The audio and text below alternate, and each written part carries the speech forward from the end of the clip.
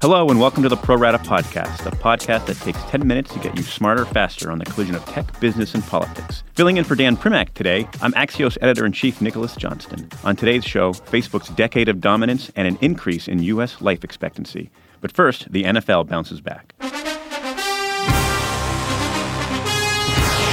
It feels like there's been a deluge of bad news for the NFL, starting with the flood of stories about concussive brain damage in football, with the latest research finding that concussions aren't the only way football damages the brain. As those stories spread, there's been a notable drop in high school football participation. Per Reuters, 500,000 fewer high schoolers played the sport in 2018 than the year before. And it's not just brain injuries. The NFL has had other scandals in recent years, from domestic violence incidents to kneeling controversies, and they're coming up on a deadline to reach a new collective bargaining agreement ahead of 2021. Through all of that, NFL ratings had been declining until last year, when a ratings rebound began. After hitting a low of about 15 million viewers per game in 2017, numbers have climbed back above 16 million. Higher ratings are translating into higher prices at the Super Bowl.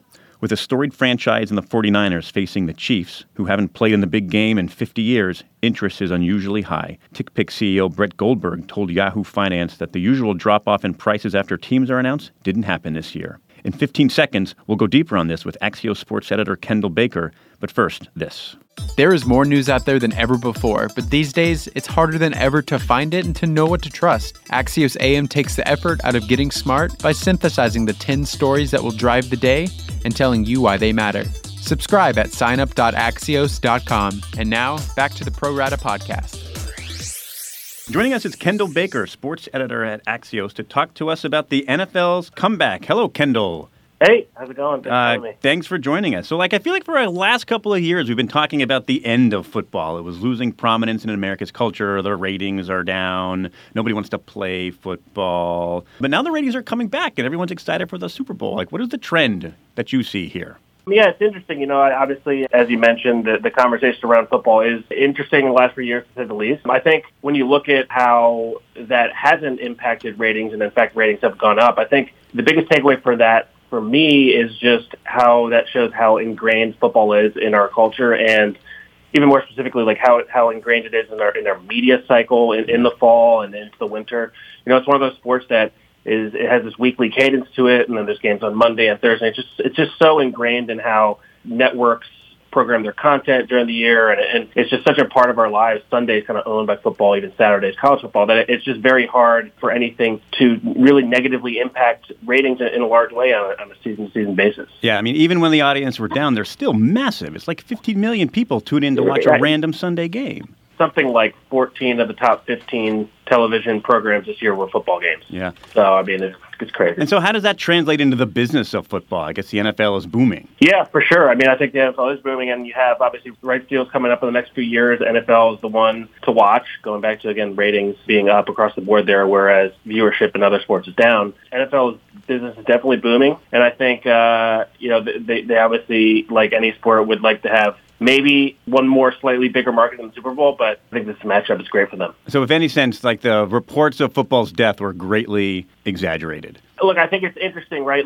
I still think about this all the time, and I look at it as we enter this new decade, the divide between, the grip that football has on our culture with the science behind concussions, the science behind CTE, all these things. That clash, I think, is the biggest question in sports and maybe even outside of sports over the next decade. How does that get resolved? What do we see happen? Because those are two really strong forces that it's just very hard to see kind of coexisting or not, changing or shifting in one way or the other. Yeah, and you see that spill over into youth participation, which is down 500,000 off of highs. Is there a worry that sort of the football pipeline is going away? That's a big concern. I think maybe that is the biggest concern of everything. If you look at youth participation, numbers going down. If you look the equipment, there's some concerning conversations going on there where youth football helmets are actually the least safe of all helmets because a lot of football helmets aren't specifically designed for youth, and they're essentially in many cases just these protective shells. And so I think, when it comes to the future of football, most of the concerning and realist conversations, quite honestly, are about the youth level because that's where a lot of parents aren't educated, whereas NFL players know what they're putting themselves into. So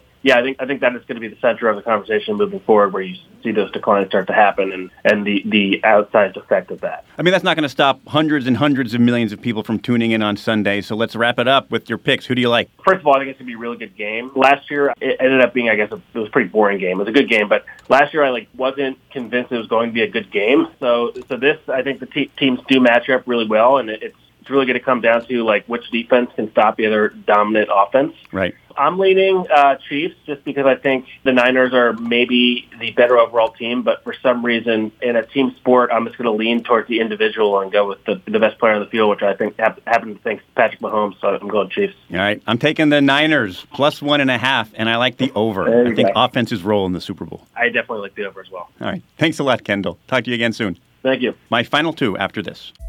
Axios gives you the news and analysis you need to get smarter faster on the most important topics. In our unique Smart Brevity format, we cover topics from politics to science and media to tech. Subscribe to get smarter faster at signup.axios.com. And now, back to the Pro Rata podcast.